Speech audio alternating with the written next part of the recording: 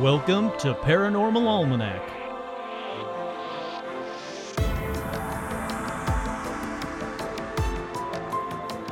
With your host, Kurt Sandvig. Take two.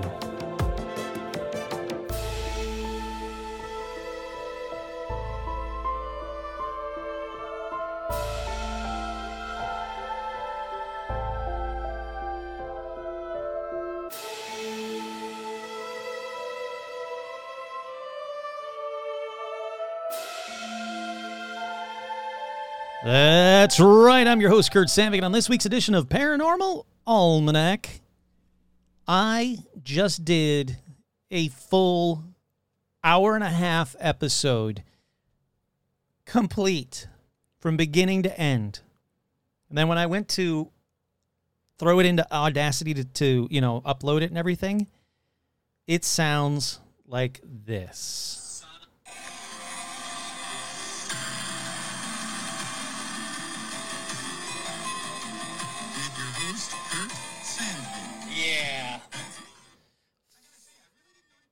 Fuck off. The whole thing sounds like a robot. It's, when you do a lot of work and then your dog eats it or something and that work is just gone now.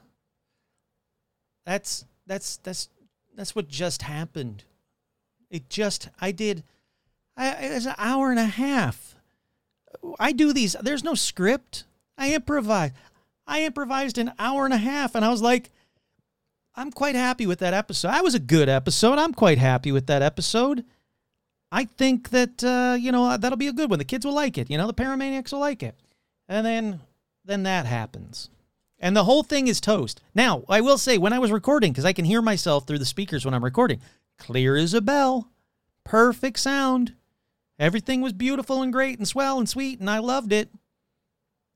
And then, when I played it on Audacity, in case you kind of didn't hear what happened, here, let me play some more of it. You ready? Here you go. My computer, my screen just shattered. It was right before a live episode. I know I haven't done shoutouts yet. I can't do an episode. I can't upload an episode like that and be proud of that and be like, nah, it's fine. It's good enough. You can kind of hear what I say. If you like robots, oh my God, you're going to love that episode. And maybe I will. Maybe I'll release that episode as the robot episode, and then you can kind of listen back to it and then listen back to this one and be like, let's see what Kurt remembered that he said back the first time when he was a robot and how human Kurt, changes it. Anyhow, that sucks. All right, last I'm going to speak of that. I'm going to have to get a water because now I'm going to be speaking for another hour and a half myself. It's 11:11. It's 11:11 right now. Everybody make a wish. Happy, healthy, and wealthy. Wealthy, healthy, and happy. Whatever way I want it. That's what I want. And then, two, hopefully I don't sound like a fucking robot on this one in an hour and a half. Because I can't just stop this and then listen. Like, I can't listen back. I got to do the episode. I don't know. I'm very... All right, we're moving past it. You know what? Shit happens. That's right. This shit happens. So where was I? Oh, yeah. That's right. I'm your host, Kurt Sandvig, and on this week's edition of Paranormal Almanac, I wanted to do a Barbieheimer episode, but I didn't. Before we get to the shout-outs, let me explain what happened. So, patrons, you're going to get a longer episode. You might even get the robot episode. You're gonna get a longer episode on this episode as well. So don't worry, like this one as well. You can go to patreon.com/Paranormal Almanac, and there will be the full patron-length episode of this one with more content and maybe a Barbieheimer or two. You'll have to wait and see. You can also get, like, if you're a patron, you can also get a bunch of access to exclusive stuff just for the patrons that I did, and I do Zooms with the patrons roughly once a week. I do Zooms with the patrons. We get to hang out and just talk about whatever. Now, here's the crazy thing that happened the last time. This is a brand new laptop since the last one. I had opened up my laptop, logged on, like right before I logged on to Zoom, I was sitting there like typing something out, like on a little like wireless keyboard. So I'm not even touching the laptop at all. And the laptop's like, and the screen just shattered, just completely shattered. And I was like, well, whatever. I got 2 other monitors plugged in. It's not the end of the world. But it was, because if I open up like Audacity, it opens up a pop-up on the laptop monitor that I have to click on to get to Audacity, get it to open. So I was like, oh shit, I really can't. I need a new laptop now. So I spent money. I spent the patron money this time on a open box laptop from Best Buy. So now I'm coming to you from a new HP laptop. Hopefully that's not the cause of the robot voice. I can't imagine it is. All right, stop. I can't imagine it is, but it could be. Oh man. Yeah, Matt Schroeder says, sounds like I'm trying to tune into Art Bell in the 90s, right? It's like you're listening to AM radio, but you're not really tuned in quite right. Or you're like, going in between 2 towns back in the day on FM radio when it was like kind of coming in and kind of not coming in. It's unlistenable is what it is. But anyhow, let's do some shout-outs. Shout-outs going out to Adam Morissette. Adam, if you haven't already, I haven't checked my email, but please email paranormalalmanac@gmail.com. You can go to tpublic.com/stores/paranormal-almanac. I need you to pick the style, the color, and the size of your choice to get your exclusive Paranormal Almanac shirt, and your address. Obviously, I'm going to need your address. And I will mail you out your Paranormal Almanac shirt for being a exclusive Illuminati-level patron, because he is, and Adam's awesome. So that's for Adam. Shout-outs to Adam Morissette, Karen, Ethan, Sylvester, Duran, Nikki Loves James. You know what? I hope this always stays Nikki Loves James. I hope, 2 episodes from now, I don't log in and it's like, Nikki is okay with James, or Nikki is a little upset with James. So Nikki, I hope you love James. James, don't fuck it up. Just keep that love going. We need love, especially now, after all this. Cobalt Slayer 42, Lori, Alicia, Rebecca, Ann, Stephen Scher, Jane Ann, Jennifer, Heather G, your friendly neighborhood skinwalker. Okay, here, this one. I hope you always remain my friendly neighborhood skinwalker. And the next time I open this up, it doesn't say, hey, Kurt, this skinwalker's coming for you. Now he's upset. You fucked up too many times with skinwalkers. Now he's upset with you. Zuzus, what's it? Nico Scher and the Mouse, Mark Tortuga, Mike from Jersey, Jay Bizzle, Andy, Tracy, Virginia Mailman, Tony the Magician. Tony, Kurt here.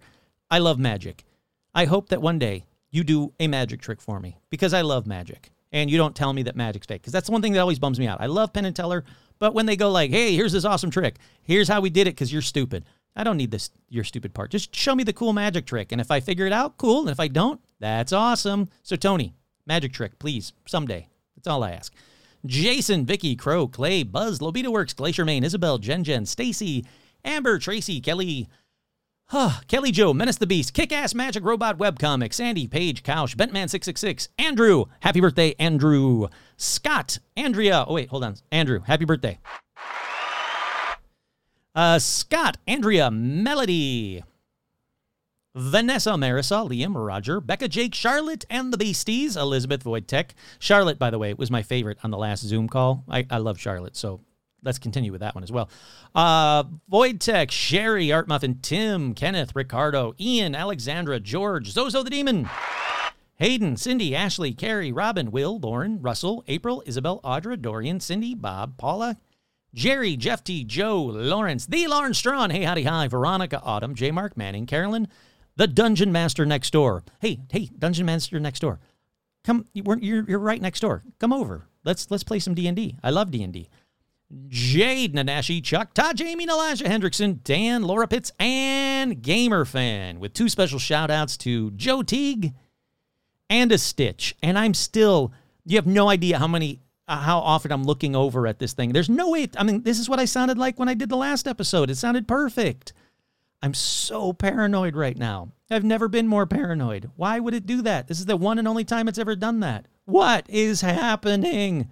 You might be asking, hey, Kurt, shut up about that. Where were you last week, huh, Kurt? Well, I'll tell you where I was. I was at 4 They Might Be Giants events, 3 concerts, and 1 screening of Gigantic at Tale of Two Johns, where the Two Johns were there for a Q&A, and it was absolutely fantastic. So Thursday night was the Tale of Two Johns. Great. Love seeing the Johns. Rare form. Loved it. Then, Friday night, I drove all the way down to San Diego and saw They Might Be Giants down in San Diego, and it was a phenomenal show. Absolutely fantastic show. Then drove back home to Los Angeles. Then Saturday, drove down to San Diego, saw They Might Be Giants, and the whole band were just excellent. I mean, they just excelled. And I'm talking the whole band. So special shout-outs to John Linnell, John Flansburgh, Dan Miller, Danny Weinkauf, always the Danny Weinkauf, nicest guy in the world, Marty Beller, Stan Harrison, Dan Levine, and Mark the Love Man Pender, another phenomenal human being. All of them are phenomenal human beings. They did a phenomenal show. Then, on Sunday, I got to see my favorite band at the Hollywood Bowl. They opened up for Sparks. And if that wasn't incredible enough, which it was, because they did a phenomenal job at the Hollywood Bowl. There's like 17,000 people there. My friend, a good friend of mine, Elisa, she's got a garden box there. So she's like, hey, come over. You can come sit with me. We'll go to the show. So we're kind of close up. So I was even kind of close up. There's like 17,000 people basically behind me. But she was, we were talking about like, I want to see what I want them to play, yada, yada, yada. And Weird Al sits in the garden box next to me. Now, back in the day, in the 90s, at House of Blues, Hollywood, I used to see Weird Al in the crowd for They Might Be Giants. He's a fan of They Might Be Giants. I used to see him in the crowd. He was just a regular person standing there. So I've talked to him. I've stood next to him watching They Might Be Giants before. But there is something special for me being a huge Weird Al fan.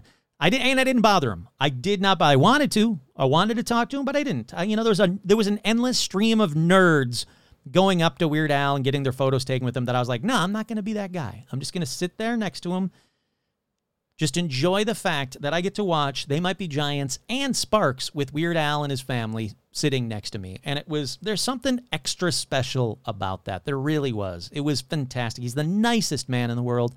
Not once was he like, hey, I'm sorry, but I'm just trying to spend some time with my family, or hey, I'm sorry, I'm just trying to watch a show. He was polite and nice to everybody that walked up to him. So Weird Al, phenomenal human being. They Might Be Giants, phenomenal show. Phenomenal human beings as well. Phenomenal show. But so that's where I was last week. So I didn't have time to come up with an episode.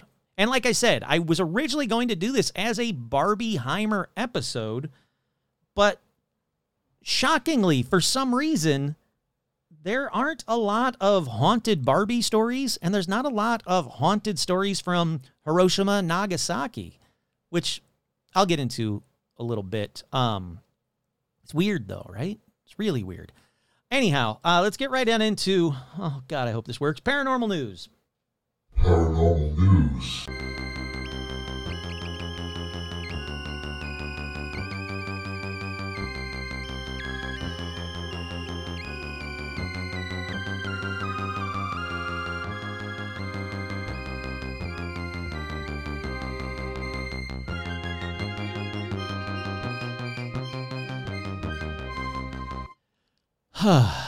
All right, so I think what I'm going to do, I think what I figured it out is I'm going to do paranormal news, then I'm going to stop the episode. I'm going to go back and listen to it.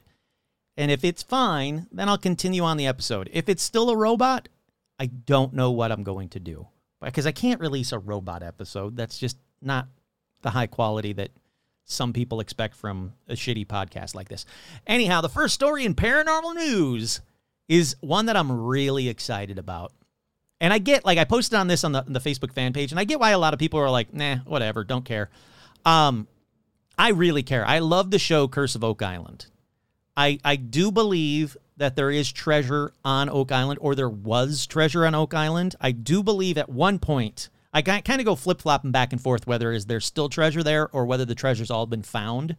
But there was treasure at one point on Oak Island. Whether it's still there, I don't know. But a house went up for sale on Oak Island. There's only 3 houses on Oak Island. This is my 1 in 3 chance. When I win the Mega Millions tonight, I'm buying a house on Oak Island. I'm not going to live there year-round because it gets cold and hurricaney and, tons of snow and shit like that. But I will spend some time on Oak Island. You got to believe that I'll be out there every day with a metal detector like, fuck off, this is my land. Suck it. I'm going to find the treasure first. I'd love to meet the Laginas. I think it'd be awesome. But anyhow, for only $3,999,000, $600,000 Canadian dollars. And I have no idea what Canadian, like what it is between Canadian and US dollars, but my guess is that that the rate isn't so well that I have that much money. It's not like, you know that every $1 American dollar is worth $1 million Canadian dollars, right? No, I'm sure it's not that bad of a, like the rate. So I'm guessing I don't have enough money, but when I win the Mega Millions or the Super Lotto tonight, that I'm going to buy this freaking house. Anyhow, it's not just any house on Oak Island. It's the house of treasured hunter Dan Blankenship, which, again, if you watch the show, you know the name. You know the house. They used to go to it quite a bit. So the 1970s spacious bungalow with a 2006 edition has 3 bedrooms, 3 bathrooms, open kitchen, dining room, living room concept, and a lower-level study. The garage is conveniently built into the lower level, and there's no shortage of storage. The 12-by-12 deck overlooks the water. Although there have been several treasure hunters on Oak Island over the years, no one has been as passionate as the late Dan Blankenship, who spent over 54 years chasing his dream of finding the elusive treasure. Dan's appearance on the TV series The Curse of Oak Island launched him into worldwide fame in his senior years, and he was known at the time as the living legend of Oak Island. There are only a few owners of Oak Island, including 3 permanent houses. The island is accessed year-round by a causeway. That's right. A house is on Oak Island, and it's up for sale. This is big for me. Again, I get it. I could get it if you don't like the show. Like, there's a lot of people I know that are like, no, they never find anything. That show sucks. There's nothing ever to it. Sure, I get that. But for me, this is it. This is like Fenn's Treasure level kind of stuff that I would absolutely love to own a house on Oak Island. I think that would be insanely cool. Alrighty, the next story in paranormal news. There's a bunch that are all about the same thing, so I'm just going to kind of read you pieces of each of them. But the next one is Harvard alien hunter UFO claims grabs attention ahead of a House hearing. The big story here is that there's another House hearing next Wednesday about UFOs. But this story is about Avi Loeb, who is a Harvard physicist. He believes he found fragments of alien technology on the floor off the coast of Papua New Guinea, ocean floor off the coast of Papua New Guinea. He calls himself the alien hunter of Harvard. He went to the region searching for bits of a rare meteor, one that formed outside our solar system and reportedly crashed in the area in 2014. This is one that broke off from Oumuamua. And I know what you're saying. It's not Oumuamua, it's Oumuamua. I get it, but it doesn't sound as good when I go. So, he found these 50 small metallic spheres in the sand on the ocean floor, and he contends that the pieces were fragments of an alien craft, the first hard evidence proving that there was life beyond Earth, and bolstered his claims by citing a U.S. Space Command notice that said that the trajectory of whatever crashed in the ocean was interstellar in origin. U.S. Space Command, however, never said anything about an alien craft crashing into the water, and there is no evidence to tie the metallic spheres that he has shown images of to that meteor. There's also no material evidence that spheres are otherworldly, so a lot of skepticism. The big thing is, though, let them keep doing this kind of stuff. Let them keep finding this stuff because, again, it's just pushing the government to have to, quote, say something about it, do disclosure about it. And that's exactly what they're doing because next Wednesday, let me go to the next story. Next story, please. Next Wednesday, they're doing another House committee. Oh, go away, go away. What are you doing? Why are you doing this? Come on, you didn't do this to me last time. Don't start this crap on me. Come on, let's do this right. Now it's going to take 12 seconds too, so let me banter for a good 12 seconds. I'm telling you, it's a great day in the Kurt household right now. I really want to just be like, sorry guys, no new episode. I'm not fucking doing it, but I'm not gonna. I'm going to push through. As long as this sounds good, I'm going to push through. Here we go. Held a hearing on UAPs. They brought in some Pentagon bureaucrats who only had 2 answers to the questions they were asked. I don't know, or that's classified. This hearing is going to be different. We're going to have witnesses who can speak frankly to the public about their experiences.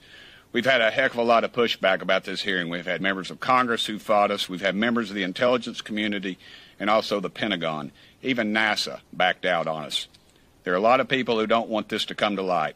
I've even tried to introduce an amendment to the Federal Aviation Administration Reauthorization Bill, and all that would do would require the Federal Aviation Administration to report UAP sightings by commercial pilots to Congress. I was told the intelligence community shut it down. This is ridiculous, folks. See, it's not just me that fuck shit up. I'm not the only mushmouth on here. It's hard to talk all the time is what I'm saying. Let's get back to this guy, though. He's talking about cool shit. Either they do exist or they don't exist. They keep telling us they don't exist, but they block every opportunity for us to get a hold of the information to prove that they do exist. And we're going to get to the bottom of it, dadgummit, whatever the truth may be. We're done with the cover-up. We're not. Whoa. Hey, buddy. Hey, Representative Tim Burchett of Tennessee. Kurt here. You can fucking say whatever you want on your own show, but don't be using harsh language like dadgummit on my fucking podcast. We do not say those words on my show. All right, let's get back to him. What is he going to say? We're not going to bring you in a saucer or a little green man. That's not what it's going to be about. And I know y'all, every time you play this interview with one of us, you play the theme from X-Files. I get it. But the reality is the American public deserves to know. True. Yes, true, 100%. So once again, that was Representative Tim Burchett of Tennessee. They're talking about the House Oversight Committee that will hold a hearing on unidentified aerial phenomena next week. So Wednesday, 10 a.m., you can log in and watch it. On YouTube, you can watch it. And I will be watching it. Now, I have to say that the previous two did leave me a little bit despondent because somehow they make talking about UFOs the most boring thing ever. And I'm sure there's like critics of this podcast that say, yeah, so do you. But I don't think I do. I think I talk about it in an entertaining way. Dadgummit. But anyhow, let them keep doing these kind of committees. We need them. Piecemeal by piecemeal, let them talk about UFOs until disclosure. It's coming. It's coming. I'm telling you guys. I know that I've been saying it for a while, but there's people that have been saying it for 30 years. It's coming. There used to be a time when I would struggle to find news stories for paranormal news, and now I can't. There's like 2 hours worth of them. Oh, here's the next one. Investigator sitting down for his first interview in an ABC News exclusive, opening up about his concern over what he calls an extraterrestrial technical surprise. Our Devin Dwyer has more. Oh my God. This is footage from the Tic Tac video. After decades of mysterious sightings, the Pentagon's top UFO investigator speaking exclusively to ABC News. I'm a long-term intelligence officer, scientist, and military officer. Dr. Sean Kirkpatrick, in his first television interview after a year on the job, told us everything is on the table. What keeps you up at night? Technical surprise. And that could be adversary technical surprise or extraterrestrial technical surprise. Kirkpatrick leads the All-Domain Anomaly Resolution Office, or AARO, created by Congress last year to detect, identify, and attribute mysterious objects of interest in the air, in outer space, and even underwater. The top priorities, he says, are mitigating threats to the safety of military personnel and dispelling myths. What's the most common misconception people have of UAPs or of the work you're doing? That they're all the same thing and they're all extraterrestrial. And neither of those are true. His office is investigating more than 800 cases of potential UAP. Oh, that's enough for this one. What it is basically saying is there's just another gentleman. There's a lot of people that are pushing for the government to say what the fuck is happening and actually come out with what is happening. And it's, like I said, this pressure is all good. Whether the government ever gives us exactly what's happening, I doubt they ever will because, sorry, people, the government never really has us, our interests in mind, best interest in mind, but they keep doing these things. They keep pressing people. More information will come out. And the next one is about the same thing. We're done with the UFO cover-ups. They're going to get their day in court, like I said, in Congress. So it's going to happen on July 26th. So if you're listening to this in future, it already happened. So just look it up. But if you're listening to it today, it hasn't happened yet. It's going to happen on Wednesday. Alrighty, up next in paranormal news. So this is one that I usually I can't wait until I watch these live on the air, which I did, and then it didn't. The recording sucked. So I've actually watched this one already, but it's from Kingsburg, California, and a Kingsburg resident is now looking at his camera footage to say that he to find out what's going on because he said that he got a motion notification in his backyard from Google Nest near Century Communities in Kingsburg. No clue what it was, said Hippolito Ramos.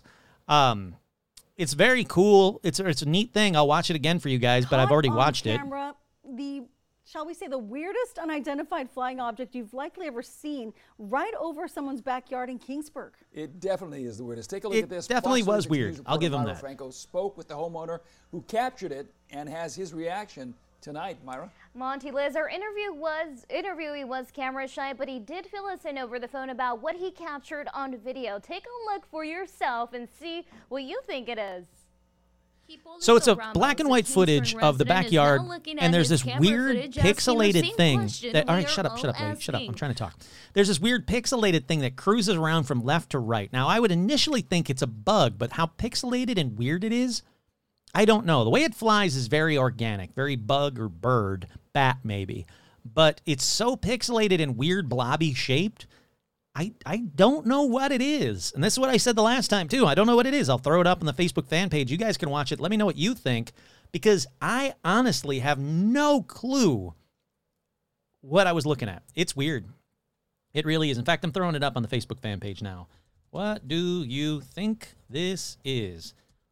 This is hopefully from the new episode I'm recording again. Sad trombone.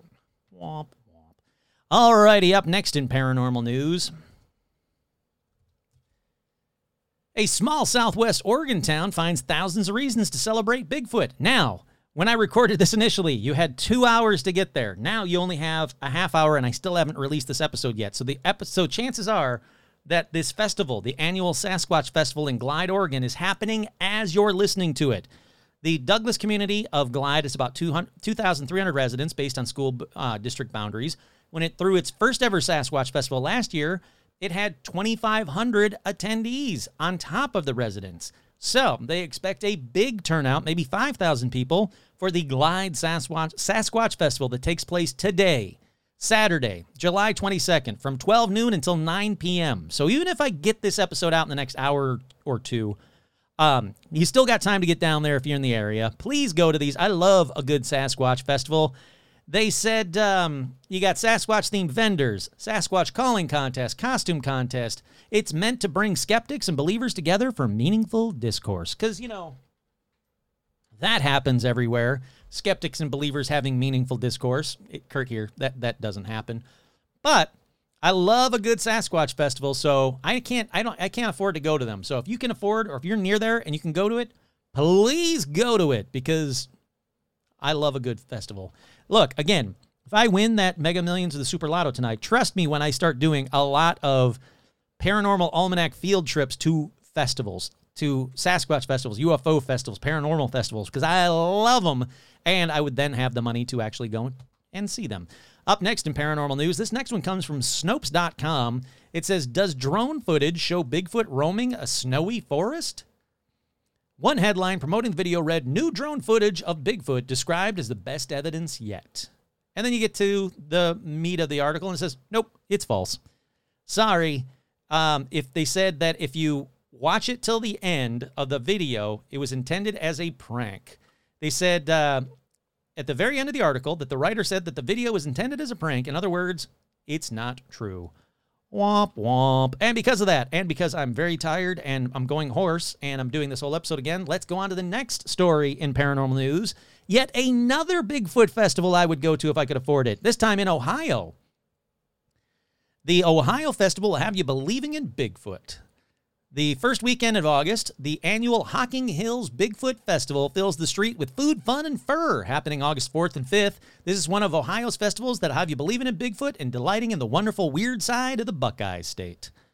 That's about all I'm going to read from that. Hopefully you guys can go to that. And if you do, please go to it and send me video of it. I'll put it up on an episode. I would love that. I'd love to have a bunch of paramaniac reporters out in the wild going to these festivals that I can, put on to next, new episodes coming out. Finally, in paranormal news, Loch Ness tourist leaves scathing 1-star review after failing to spot legendary monster. Kurt here, not a monster. The Loch Ness has been slammed by a tourist in a scathing 1-star review claiming, quote, they never saw the monster once. Kurt here, because it's not a fucking monster. Let's see. Let's go to the review. Went for a swim in Loch Ness, and it was the wettest water I've ever encountered. Kurt here, that's already a dumb review. Probably due to the temperatures, which was surprisingly cold. Spent a whole week there and never saw the monster once. The man at the shop told us if we sat perfectly still on the bench, we were more likely to see him. But we didn't see a thing.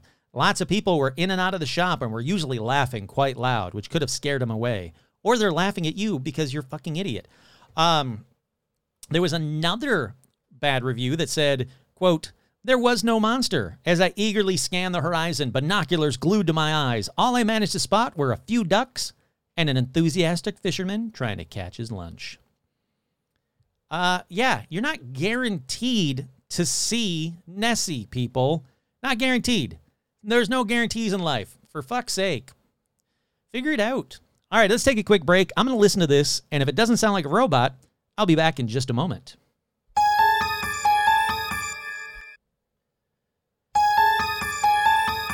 We are back. So far, so good. It doesn't sound like a robot. I don't know if pressing stop and record was the best thing to do, but I had to find out because I wasn't going to continue on again. But here we're back. We're back. And in all the kerfuffle, you might have forgotten that I was originally going to do a Barbieheimer episode this week. Did I do a shout-outs to Joe and Stitch? If I didn't, I'm going to do it right now. There's going to be a special shout-out to Joe and Stitch. I always want that in every episode, and I want to make sure I didn't forget to do it here because I'm so flustered with this. But we're back. Knock on wood, this will go all right. It's fake wood, but still counts. I couldn't find enough about couldn't find out enough about haunted Barbies, and I couldn't find enough ghost stories from Hiroshima and Nagasaki. So instead, I'm doing a Cursed Lands episode, people. Look, I tried. I really did. I wanted nothing more than to do a Barbieheimer episode for you guys. Look, you think I'm mushmouth on the first take? Do it second take. I'm so fried right now that I'm going to be mushmouthing my way through it. But I couldn't do a Barbieheimer episode for you guys. I really wanted to. I tried and tried. And I didn't want to do like a half-assed 20-minute episode, so I decided I'm going to do a Cursed Land episode because there are a fuck ton of those, dadgummit. All right, the first one. I didn't really know anything about this story, but it's a cool one.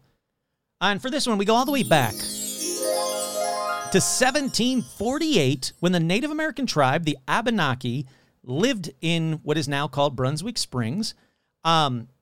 They lived there because of the healing powers of these springs, though. You see, these springs all come from the same source, but they split into 6 different mineral waters. And I don't mean they split into Poland Springs and Avion and Kroger purified drinking water. I can't think of another bottled water name of Smart Water. They don't do that. What I mean is they split into calcium, iron, magnesium. By the way, magnesium's really good for you. If you're listening to this, get yourself a multivitamin that has magnesium. It's really good for you. It's done wonders for me. So those so far all good. Yeah, that's good. But the springs also split into arsenic, sulfur, and bromide. So if you get yourself a multivitamin that is filled with arsenic, sulfur, and bromide, don't take that. That seems bad, okay? Get the good ones. Get a Flintstones vitamin. Don't get the sulfur vitamins is what I'm saying. But we got to cut to white men ruining Brunswick Springs because the story goes that a soldier was wounded in the French and Indian War. When he came back to this general area, he heard about the springs from the Abenaki. They were like, hey, man, these springs are awesome. They're going to cure you, dude. And he's like, what? Really? The hospitals say I can never be cured. So, yeah, screw it. I'll try it. So he goes and drinks from the springs. And guess what? He recovers, despite what the hospital said that he would never recover. And he's like, this sacred water's awesome. I'm going to get rich off of it. And the Abenaki are like, hey, dickhole, it's not your springs, so how about you don't get rich off of it? You're lucky we let you drink from it. And he's like, nope. And a fight ensued, and he ended up killing 2 Abenaki. Now, most sites say that he killed a father and his boy son. So the mother of the baby, she puts a curse on the springs that, quote, anyone who tried to profit from the spring would fail forever. Now, Ripley's Believe It or Not actually called the springs the 8th wonder of the world. So this word was getting out there. Between them and this guy that got cured from it, word started to spread, and the upper class people started to buy the water. So if you're saying to me like right now, like, well, you know what? Bottled water happened in the 80s. Before that, everybody just drank out of the hose. Apparently that's not true. I always thought that was the case. I drank out of the hose as a kid. They didn't have, I guarantee you that hose was not filled with iron, calcium, and magnesium. It was probably filled with like rust and dead bugs. But I still drank from it, and I was happy to do it because that's what kids in the 70s did. But anyhow, so word started to spread. The upper class people are buying the water, and the town of Brunswick just kind of like boomed like a gold rush town. It just boomed. So the first house was built on the hill above the springs in 1832. Then the first hotel, called the Brunswick Springs Brunswick Springs House, followed in 1860. An early hotel brochure said that the medicine waters of the Great Spirit and 60 guest chambers piped with the water from Brunswick Springs. That's right, they actually pumped in the water to all the hotel rooms. Now, here comes the legend stuff. Hold on a second. Rum wants to come up on my lap, and I need that kind of support. Come up here. Hi, sweetheart. Hi, beautiful, my girl. Yes, I know. I have said all of this stuff before already. This is a bad time. You want a treat? You get a treat, because you're being a good girl. Hold on one second. Here you go, sweetheart. I love you. She's been good. She's been sitting for now going on 2.5 hours of listening to me say the same shit over and over again, so she gets a treat. I don't care what these people say. Where was I? Oh, yeah. So they actually piped in the water to all of the rooms. Now, here comes the legend stuff. A few years after the hotel was built, stories started popping up about a ghost sorceress that was seen up on the hill by the hotel. Assumingly, they're seeing that Native American who did the curse. But that's about it for the ghost that I could find, so let's go back to the curse. So, the hotel was enlarged in 1894 to handle the growing crowds when the hotel burnt to the ground. So they rebuild it. That one falls into the river. That seems bad. Then that owner dies. So the second owner, John Hutchins, he took over the hotel. He named it the Pinecrest Lodge and rebuilt it. Then, I'm not going to do the dun-dun-duns anymore. Then there was a fire, then another fire, then another fire in just 3 years. So the Pinecrest Lodge burnt down in 1929, then in 1930, finally in 1931. So after the 3 fires, this guy, John Hutchins, is like, I give up. And that was the last hotel built on the site. Now, you can still hike to see it, but I'm just going to guess you probably don't want to drink from the springs. I don't know. Do you want to drink from the springs at this point? There's more to the story, but at this point, yeah, you might want to still drink from the springs. You're not making money off, like, don't sell it. But, okay, let's continue on. Since 1931, 2 men have hanged themselves near the springs. Another person drove her car into the lake and drowned, and the land has been sold back to the Abenaki. I'm just going to read this update just as they posted it. The Abenakis in Swanton formed a nonprofit organization 10 or 12 years ago called Wabanaki, Inc. They bought the land because it was allegedly a sacred spot for them, and Wabanaki, Inc. then sold the rights to develop the land through an easement to the Vermont Land Trust on October 22nd. A conservation easement is the right to develop land.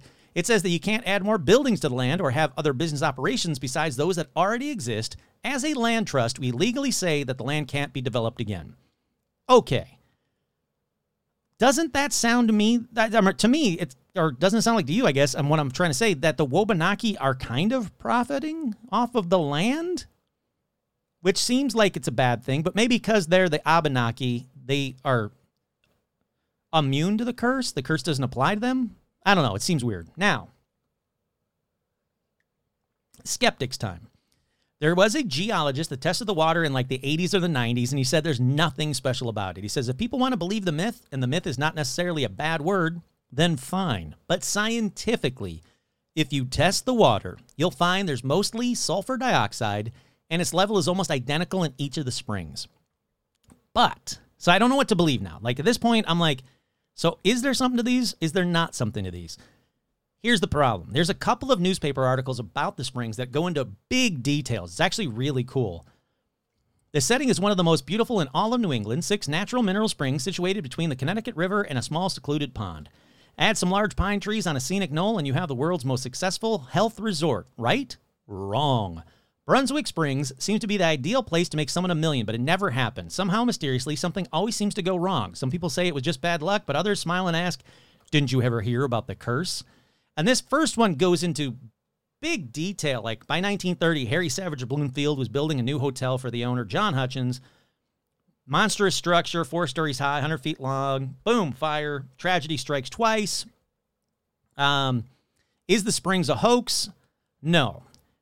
Then this newspaper article quotes a state geologist, Dr. H.A. Cuttings, as finding 85 1/3 grams of minerals to the gallon. A qualitative analysis found the springs contain potassium, carbonate, sodium carbonate, magnesium, carbonate ferrous oxide, sulfuric acid, and chlorine acid. One spring is also highly charged with alkaline salts. The other springs have varying analysis. He said that the springs resemble the Kalabiti waters of Germany. It must be very useful in combating skin disease, kidney, and digestive problems, and even rheumatism. Several people have actually been cured, according to Peter Nugent's study. The late Carlton Tenney's contracted a fatal skin disease during World War I. When he returned to the States, Carlton was told by the doctors there was nothing they could do for him. At the same time, his pet canary developed a serious molting problem, and the bird lost all his feathers. Carlton gave the bird Brunswick Springs water to drink, and all the feathers grew back. Carlton decided to try the same cure on himself, and it worked. He was completely healed and lived many years after that. All right, so the first article, now I'm back to thinking there is something to these springs. Then the second newspaper article taught me something that I never knew. Now, again, I get it. I'm an American. I went to, American school, public schools, but I never knew this part. 150 years ago, Vermont joined the Union. From the Revolution until 1791, Vermont was an independent country, owing allegiance to neither King George nor the United States. I didn't know that. I didn't know that Vermont was its own country at one point. Did Vermont have its own country flag? I have so many questions about that I've not looked into because I'm still doing this episode. The last time I recorded it, I said, I'm going to find out some of this stuff, and maybe I'll let you guys know online. Now I'm going to say I'll look into it when I get a chance, but I never knew that Vermont was its own country. But anyhow, this one goes on to talk about the Brunswick Springs, the healing, the crazy stuff that happened, and the curse. So the curse was out there, even in newspaper articles. It got around. So that's it for the first curse. I gotta say, and I kind of figured this out in the first recording this episode, because at first I was like, I don't know if I drink from it. And then the first time I recorded this, I was like, oh, you know what? I think I would drink from Brunswick Springs, but only with a replica Indiana Jones and the Last Crusade Grail cup. I'd dress like Indiana Jones. I put my jacket on and the hat on and have the cup, and I'd put it under the water, and I'd drink from it, and then I'd turn around and look for some old-ass knight to be like, you chose wisely, or you chose sulfur. That was a bad choice. That kind of a thing. I would try the springs, I gotta say. And frankly, it couldn't be any worse than drinking the well water that I used to drink at my grandparents' house. I'm serious. This well water, you could be in the living room, and if Aunt Kathy, went in to get a cup of water from the tap, you'd be like, oh, yep, I smell the tap water. Aunt Kathy must be getting a drink of water. I mean, it was really well-watery well water, and I survived. I'm still me. Maybe that explains a lot about me, but the rest of my family drank it as well, so, I don't know what the fuck's happening. All right. Before I move on to the next cursed land is what I'm trying to say there, here's a bonus for the patrons while I'm in Vermont. So, regular listeners, we'll see you in a minute. Patrons, I love a good lesser-known Bigfoot story, and this is a awesome lesser-known Bigfoot story. So, regular listeners, if you're mad, I want to hear a lesser-known Bigfoot story, for as little as $1 a month, you can join patreon.com/paranormalalmanac, and you too can hear this lesser-known Bigfoot story. Otherwise, go away. I'll see you in a second. It'll be instantaneous for you. So, patrons, you with me? Of course you are. All righty, welcome back, everyone. See, regular listeners, to you, it was just nothing ever happened. I'm going to be back, and then boom, I'm back. For the patrons, though, they got themselves a cool little story. So let's continue on to the next cursed land, shall we, everyone? Now, you can't have curses without people who supposedly cursed people. That's right. I'm talking witches, bitches. Then, you got yourself some witches, you got some Salem, Massachusetts. And yes, I know I keep threatening to do an entire witch episode, and I still say I will one day. One day I'm going to. So I'm not going to get too deep into Salem, Massachusetts, or into witches, really. But just know both of those things happened. This curse, though, is all about the Salem witch trials and a man named Giles Corey, who I swore I've done an episode about, but I can't find it in any of my notes. So if I have, just listen to it again. If I haven't, just listen to it right now. Now, this is the third time I think I've talked about old Giles Corey. All right, we go back to 1692, where Giles Corey, a successful farmer living in Salem Village, currently called Danvers, Massachusetts, when a group of girls and young women started accusing locals of bewitching them with, quote, specters and pinches and diseases. Sure, why not?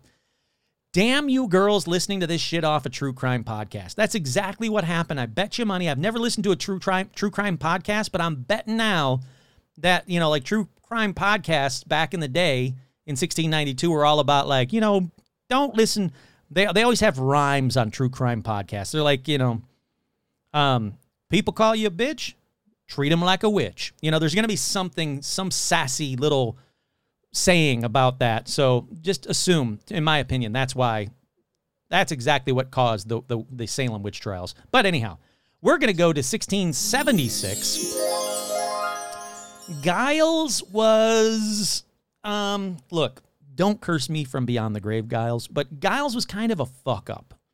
He was tried for the death of Isaac Goodale, who is an indentured servant, whom Giles beat with a stick for stealing some apples. So, dick move number one, but guess what? Killing an indentured servant, i.e. slave, wasn't against the law, because fuck olden times. Giles is also accused of stealing several times and had such a bad reputation that when John Proctor's house burnt down a few years previous, he assumed that Giles had burnt it down.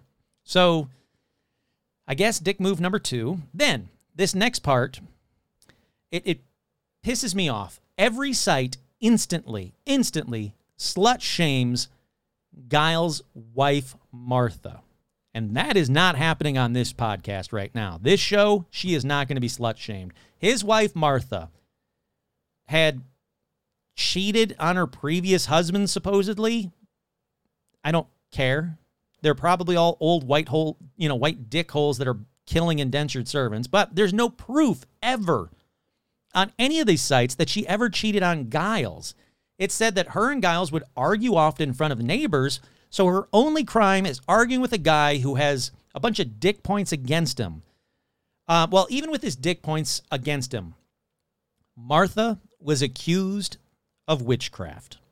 Now, at first, I will give him points for this. Giles testified against his wife. Oh, I'm sorry. I won't give him points for this. At first, he testified against his wife, saying he believed the accusations, so fuck him in his face. But then he changed his mind and tried to recant. Too little too late in witch trials there, Giles, but I'll give you some points for at least being like, you know what? I'm sorry, she's not really a witch. Too little too late. You should have started with, she's not a witch. Then, Karma, by the name of Abigail Hobbs, who was another woman accused of witchcraft, she goes, oh yeah? Well, guess what? Giles Corey is a wizard. And not like the good kind, like from Harry Potter, which is a shit book now, but like, you know what I mean? Like, it's not Dumbledore. She means like a wizard, like he's a male witch. And good and innocent Martha, she goes, no, he's not a wizard. It's not true. Please don't accuse him of bullshit. But Giles himself would not plead guilty or not guilty. And I had to look up why, because I was very confused by this. Why wouldn't he just plead not guilty? Turns out, he knew that if he pled and let the trial happen, his estate would be taken away from his family after his execution if he was found guilty. Now, if he pled not guilty, even if he was determined to be not guilty, his estate would be taken away from his family. So to save his children's inheritance, He did not plead either way. But since he wouldn't plead either way, the law tried to force him to plea. How, you might ask? Well, it's called peine forte et dure, translating to strong and hard pain, which, fun fact, is also my porn name. Kurt Strong and Hard Pain Sandvig. But anyhow, back to Giles. So, Giles was asked to strip naked and lay down face up on the ground. A wooden board was then placed on top of him, and on top of that board, one by one, Sheriff George Corwin placed large rocks. Every time he placed a rock down, he said, "What is your plea?" After 2 days of doing this torture, through which Giles had basically remained silent, never crying out, he was asked to plead every time. Now, Giles didn't want his property being taken away, so he never pled either way. Then, on the third day, September 19th, 1692, he died from being pressed to death. Officially, his last words were, "More weight." So, that's kind of a baller move. In the diary of Samuel Sewall from September 19, 1692, it reads, Monday, September 19, 1692, about noon at Salem, Giles Corey was pressed to death for standing mute. Much pain was used with him 2 days, one after another, by Ye Court and Captain Gardner of Nantucket, who had been his acquaintance. So that sucks. But all in vain. Now I hear from Salem that about 18 years ago, he was suspected to have stamped and pressed a man to death, but was cleared, was not remembered till Ann Putnam was told of it by G. Corey's specter, ye Sabbath day before ye execution. Now, I don't know if that means this woman saw his ghost and his ghost was like, hey, this dickhead crushed some other dude before. I don't know. But where's the curse? That's what I want to get to. This is a cursed land episode, so where's the curse? Well, some witnesses back in the day wrote that Giles Corey did not remain silent. And his actual last words were, he used his last breath to curse the sheriff. Damn you, I curse you and Salem. So boom, Salem was cursed, maybe. Now I did find that on April 12, 1696, Sheriff George Corwin died suddenly of a heart attack at the age 30, and legend claims that immediately before every natural disaster since 1801, Giles' ghost can be seen wandering around the cemetery. Then we go to a huge jump in time to 1974, when Robert Ellis Cahill was elected the new sheriff of Essex County, Massachusetts, which includes Salem. Everything seemed to be going well, but in 1978, Robert suffered a heart attack and a stroke. And I can't prove any of this, but it's said that Robert investigated and gathered all historical documents he could get his hands on, and he discovered that every sheriff he could find information on since Sheriff Corwin had either died in office of heart problems or retired due to a blood disorder. So, at that time, I was like, well, I want to see what I can find. So I didn't look up anything about a curse. What I wanted to find out were who are the sheriffs of Essex County, which includes Salem. And I found a shit ton of them. Not all of them, but I found a lot of them. William Gedney, born in 1668, died in 1729 at the age of 60. Was appointed sheriff from 1696 to 1715 when he retired. Boom. No curse. Thomas Wainwright, listed as sheriff in 1702, was co-sheriff with William Gedney. Nothing online about him. Okay. Daniel Dennison, listed as sheriff in 1708. Nothing online about him. No curse, no curse. John Dennison, born in 1689, died on November 25th, 1724 at the age of 35, was appointed sheriff in 1715 and died while in office. Okay. Curse point. I'm going to do a curse point in my head. So far, 1 out of 4. Benjamin Marston. I'm not going to do all these dates. This is too much talking for me again.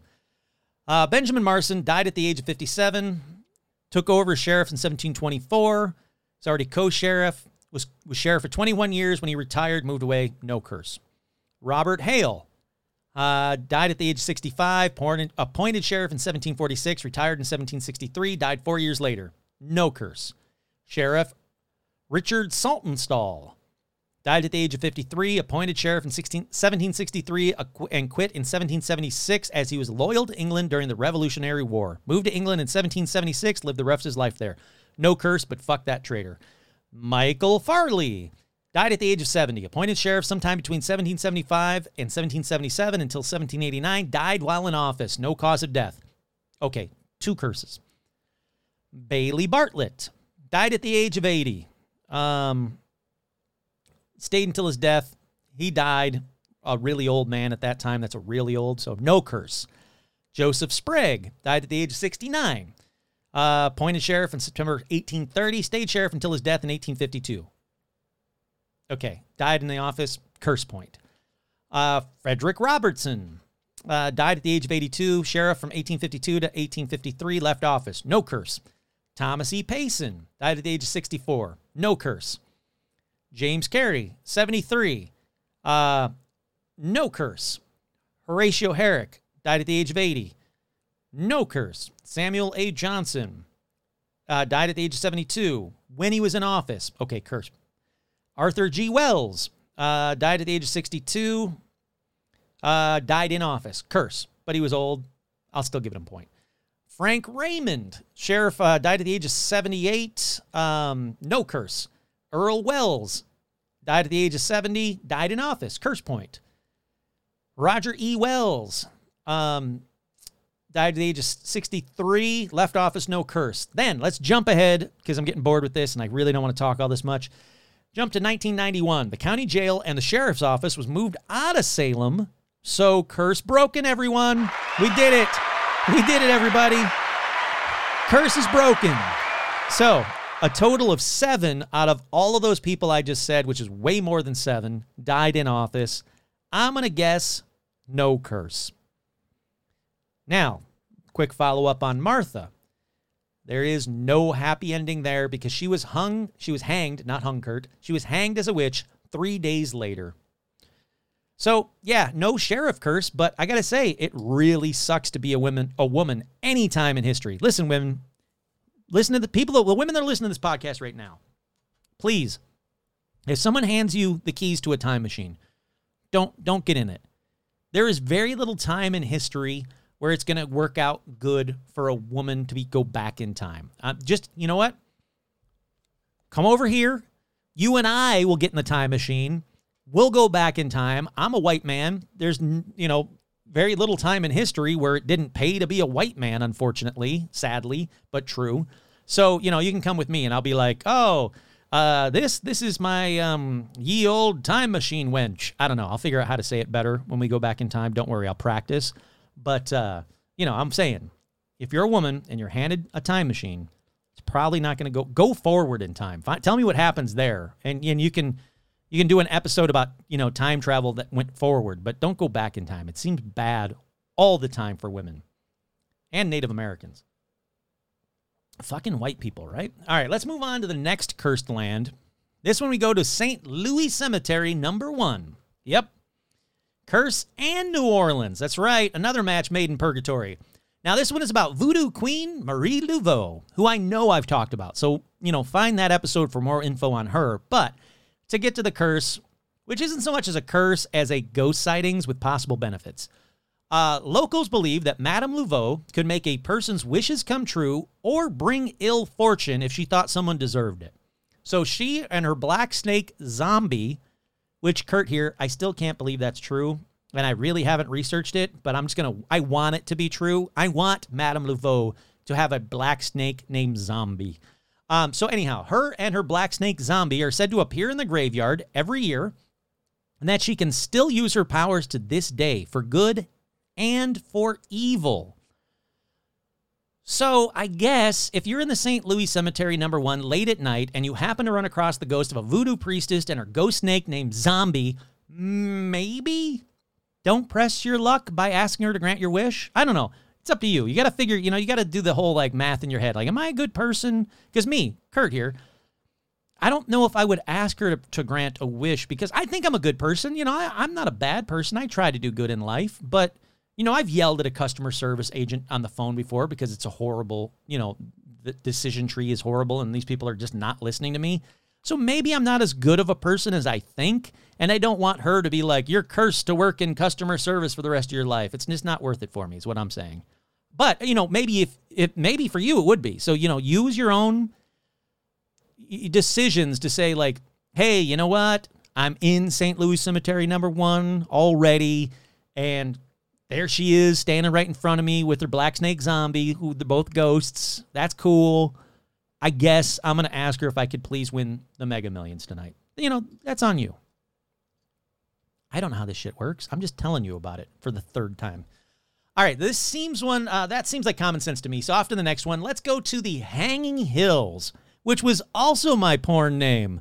Kurt Hanging Hills Sandvig. That one doesn't sound as good. Now that I think about it, it just sounds like I had really long balls. Never mind. I don't want that one.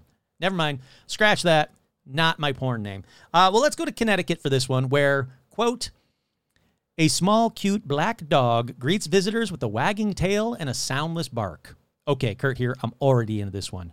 I'm going to give this ghost good boy a treat for sure.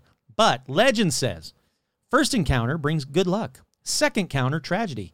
The third encounter, death. Kurt here. I'm fucking risking it. I'm going to pet that fucking ghost dog every chance I get. Okay. The legend of the black dog has a very clear beginning, though, people. It's from the winter of 1898. That's when a fictitious story called The Black Dog appeared in the Connecticut Quarterly. That's right. This next story, all fake. It is a short-haired black dog of moderate size with nothing particularly noticeable in its actual appearance, yet there are two signs by which it is ever known. Men have seen it bark, but have never heard no sound. And it leaves no footprints behind it on the dust of summer or the snow of winter. In the February of the late 1890s, the narrator, who is identified only by the initials FS and is a Harvard-trained geologist, decides to explore the lava-formed Hanging Hills West Peak. He is joined by Herbert Marshall, who worked for the U.S. Geological Survey Society. Before departing, FS tells Marshall he saw a strange black dog on a visit to the region 3 years earlier. Marshall responds that he has also seen the dog twice, but he recounts a local legend that seeing the dog 3 times meant death. Ignoring the superstition, the men set out the next morning to hike and climb to the summit of West Peak. Though it is not very high by measurement, its wild and savage aspects make its strong impression on the traveler than many mountains of the much greater altitude. When the winter roars through the stunted seat, I don't want to read all this. Look, the story is they go up there, boom, they see the dog, they die. Cool, whatever. Great story, but it's just that. It's a story. The author, he didn't die. He lived a long, full life writing bullshit stories. So this one, yeah, sorry, locals who still swear online that it's true. There's a lot of people that go, no, it's on Reddit. They're like, no, I go to Hanging Hills. I don't know, I'm giving them Southern accent. No, I go to Hanging Hills. I've seen the ghost black dog. It's true. I'm sorry, I can't find one concrete story ever that someone went up to the hills, saw a black dog, came down and said, hey, I saw a black dog. That was cool. Look, I won the Mega Millions. They're like, oh, cool. I'm going to go back up to the Black Hills. Oh, or Hanging Hills. Oh, look, I saw that black dog again. Guess what? I lost all those Mega Millions by buying a house on Oak Island. And then I'm going to go back up to the Hanging Hills again. Oh, my God, I saw the black... They're on the phone like, oh, my God, I saw the black dog. Oh, I died. There's no stories that ever say that any of this part of the story is true at all. Any of this curse is all. So I'm going to call this one debunked. And if you're a local and you say, no, it's true, my grandpa died after seeing the black dog twice and he went back up into the Hanging Hills and then we found him dead. Cool. But you better have evidence to back it up is all I'm saying. And also, guess what? If you go up there, you go up to Hanging Hills and you see the black dog and you get great luck and you win the lotto. Cool. Don't ever go to Hanging Hills again. It's real easy to avoid this curse. You just never go again. Then you don't see the black dog for the second time up there and you lose the money or bad things happen to you. And then if you did do that for some stupid reason, don't go up there for a third time. It's real easy. Just stop going to the same fucking place because the next time you see him, you're going to die. So you just never go to Hanging Hills. Real easy curse. Go up there once, see the dog, have a wish granted, never fucking go back. Real easy. All right. That's my how to avoid a curse rant in the middle of an episode. All right, for this next one, we go to Dudleytown, also in Connecticut. Connecticut. Now, this one is short and sweet and seems to be true.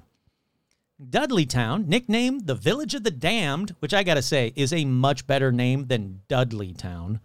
It's the family for whom the town is named, the Dudleys, They came from England to the Litchfield Hills in 1747. And they went, hey, I like this. What is this place called? And they're like, oh, it's called Litchfield Hills. And they're like, no, it's not. Now it's called Dudleytown, motherfuckers. And people are like, okay, no. Well, anyhow, the Dudleys all met strange and untimely deaths. People who moved there had a high likelihood of dying from illnesses, committing suicide, or being plagued by evil spirits. I gotta say, none of those seem good. If you say you can choose from these three things, Kurt, you can die from illness, committing suicide, or being plagued by evil spirits, I don't know which one I would choose because they all seem really bad. Anyhow, eventually by the 20th century, the last person actually moved out of Dudleytown, and the town was abandoned. So what is the curse of the Dudleys, though? Legend says that anyone who has ever tried to live in what has been Dudleytown will come into terrible misfortune. The curse does include the stuff I said before, like suicides, 2 demonic possessions. That's right. Since it's the East Coast, back in the 70s, the Warrens actually went to Dudleytown and recorded a Halloween special about the Dudleytown curse, declaring it officially demonically possessed. That's right. It's official, everyone. Dudleytown, official demonically possessed. I don't know what that means. Since then, people that visit the area have reported the basic paranormal stuff. But I guess since they're just visiting, the curse doesn't extend to them. And yes, skeptics, I know. There is a book debunking the Dudleytown curse that you can buy on Amazon, but I haven't bought it, and I really don't plan to because I don't have any money. So let's just grain of salt the whole Dudleytown curse. And let's move on to the Saco River in Maine. Kurt here. So is just all of New England cursed? Because that's what it seems like. Everything on here has been New England. This curse goes back to the Native Americans that lived there. Shocker. They say it's a place of death. Now, legend has it that Squando of the Sokokees tribe, back in the late 1600s, well, he lost his wife and child in the river at the hands of colonial settlers. Shocking. White dick move number 1. Again, noticing a pattern in curses. They all seem to be wonderful, wonderful places. Then white settlers come in and pull some dick racist move and bam, cursed for all time. Anyhow, as revenge, Squando placed a curse upon the river, foretelling that it would claim 3 white lives every year that followed. I'm going to repeat that. Squando said, you know what I'm going to do? I'm going to place a curse on the river. Every year, 3 white people are going to drown in the river. Now, it's not just a curse, it's not just a legend, though. It's actually noted by the New England Historical Society that people wouldn't go near the river until 3 white people drowned each year. Kurt here. Why the hell would you ever go in that river? If I heard, hey, honey, guess what? A 3rd white guy drowned today. Get the kids. We're going down to that cursed river. No, I'm moving to fucking Dudleytown. No, are you telling me that there's no other non-cursed body of waters that I can go to where I don't have to worry about, are you sure that 3 white people drowned? Well, I don't know. Let's throw a kid in there. Kid, you go in there first. He's not drowning. All right, fine, I'll go in the water. Fuck that noise. Don't go into the Saco River, white people. It's that easy. Then, 1947, the Maine Sunday Telegram declared the curse is broken because no one drowned in the Saco River that year. That's right. We did it again, everyone. We beat the curse. Jesus Christ, people. What is happening? Why would you ever go to a cursed land at all? I'm not going to Dudleytown. I'm not going to Hanging Hills. Definitely not going in the Saco River. What the fuck? Stop going to cursed lands. There are other places to go. Have you ever been to Disneyland? It's fucking great. As far as I'm aware, there is no curse that the 3rd white person every morning that walks into the castle dies. As far as I'm aware, it's fine. There is no curse that if you ride on Pirates of the Caribbean and you don't know the full song from beginning to end, by the time the ride is over, you're dead. Like, I don't know of any curse like that. Go to Disneyland, people. Calm the fuck down with cursed lands. All right. That about does it for regular-sized episode. But for the patrons, stay tuned for another curse or two, and maybe, probably, it's going to happen, I'm telling you right now, a teeny tiny bonus Barbieheimer episode starting now. Well, not right now. Hold on. Sorry. Hold on. Preemptively said now. So for the regular listeners, in a minute, we're going to skip ahead to the end of the episode where I ask you a question about, like, would you drink from the fucking Brunswick Springs? Would you swim around in Saco River if you're a white person? That kind of bullshit. But that'll be in a second. It's going to be instantaneous. Now, patrons, it's starting now. All righty, regular listeners, we're back. What'd you think? Did you miss me? You shouldn't have. It should have been instantaneous, but the patrons, they got to hear a couple of more curses. They got a little bit of a Barbieheimer mini episode. They got a lot of fun stuff. And if you're going like, that's not fair, again, just join the Patreon. Patreon.com/Paranormal Almanac. For as little as $1 a month, you get the extra bonus fun stuff too. You can also support the show by heading over to tpublic.com/stores/paranormal-almanac. Thank you, everybody that's bought merch lately. You have no idea how much it supports me and how much it helps me out. It really, really does. I can't thank you guys enough. But what do you guys think? What do you guys think? Which cursed land would you go to? Which cursed land are you going to be like, yeah, that sounds right. Would you drink from Brunswick? Here you go. Have you drink from Brunswick Springs? If you have, please let me know. Please let me know if you drink from, if it tastes weird, if you drank from it at all. Because I think that shit is cool. And like I said, I think I would drink from it. But with my replica Indiana Jones Holy Grail mug. All right, once again, I'm your host, Kurt Samick. This has been another edition of Paranormal Almanac, take 2 of this episode. Fingers crossed it is not a cursed episode, and I can actually get this episode out to you guys.